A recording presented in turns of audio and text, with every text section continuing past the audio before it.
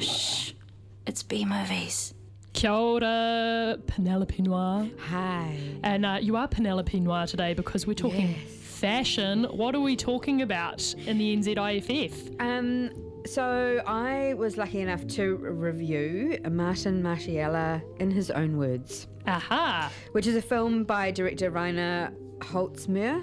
He has also he did a movie in 2017 on Dries Van Noten, which was his first fashion film. Right. And he's previously made biographies of Jürgen Teller and also Anton Corbijn, Most Wanted. Most Wanted. So he's done like music, photography, cool, kind of all the things that are dear to our heart.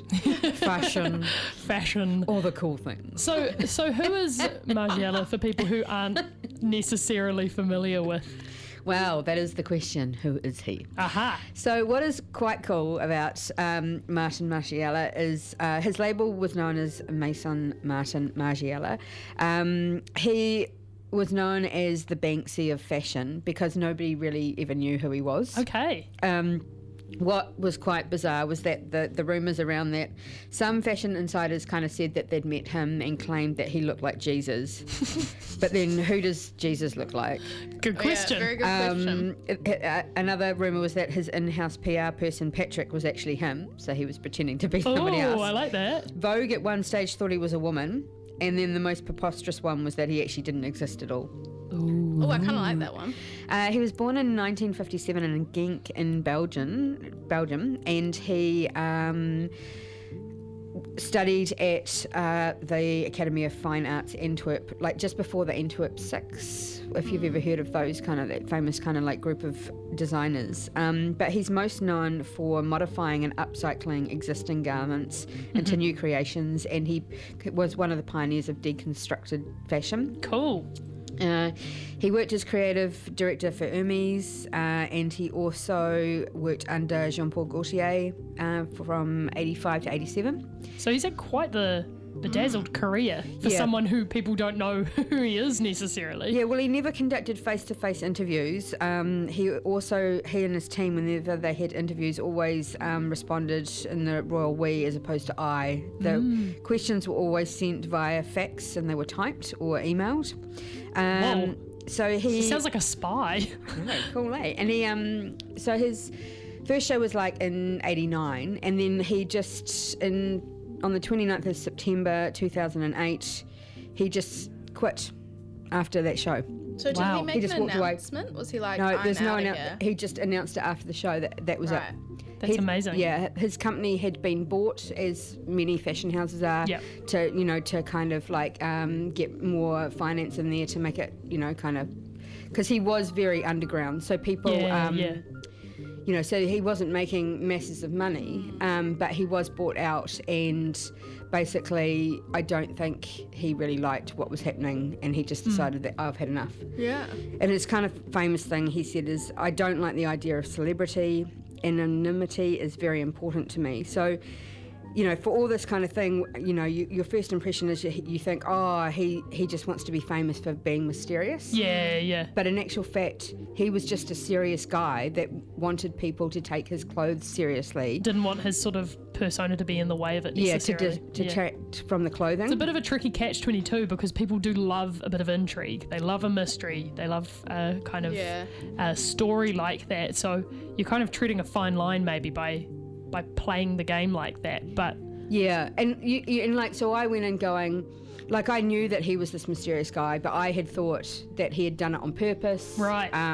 So I was kind of like a little bit cynical. Oh yeah, I'm going to hear about this bad boy of fashion, blah blah blah. Yeah. But he was very, very endearing, and it's called Martin Margiela in his own words, and it's him talking. Oh wow, okay. So it's him telling the story, but you never see his face. That's super interesting. I was just going to ask you that. So then we get this sort of revelation of who it is, but you don't because you never see. So it lends to the intimacy of it, and all you ever see is his hands, and it's his hands going through his archives. And he has his Barbie dolls from when he was a child that he used to dress and alter their clothes. Oh, how cool. Once he decided he was going to become a fashion designer when he was like 7 or something. So the director, Rainer Holtzmuir, has just really cleverly captured the whole essence of this man who just wanted to be anonymous. And that's what is so fascinating about the movie. And when I first watched it, I was like, oh, it's quite dry, you know.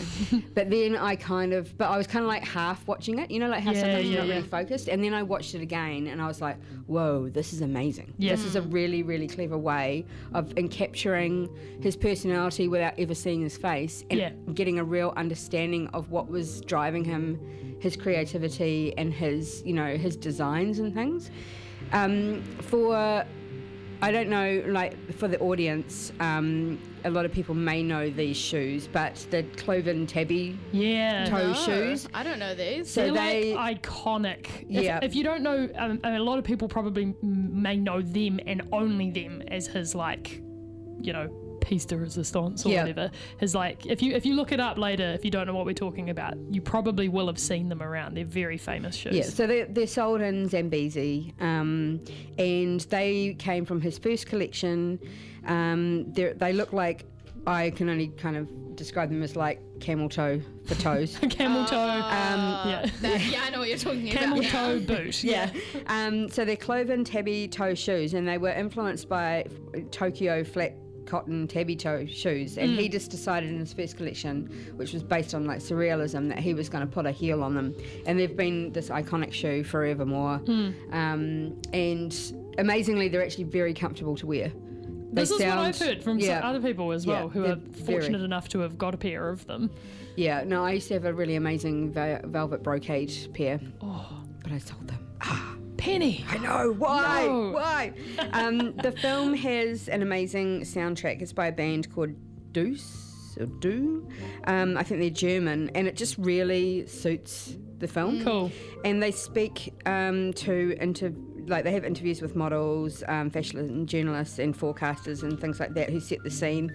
And I guess kind of like one of the other things that I kind of learnt from this film is that in the 1980s, fashion was about excess, big shoulder pads, glamour, you know, hourglass shapes, that sort of thing.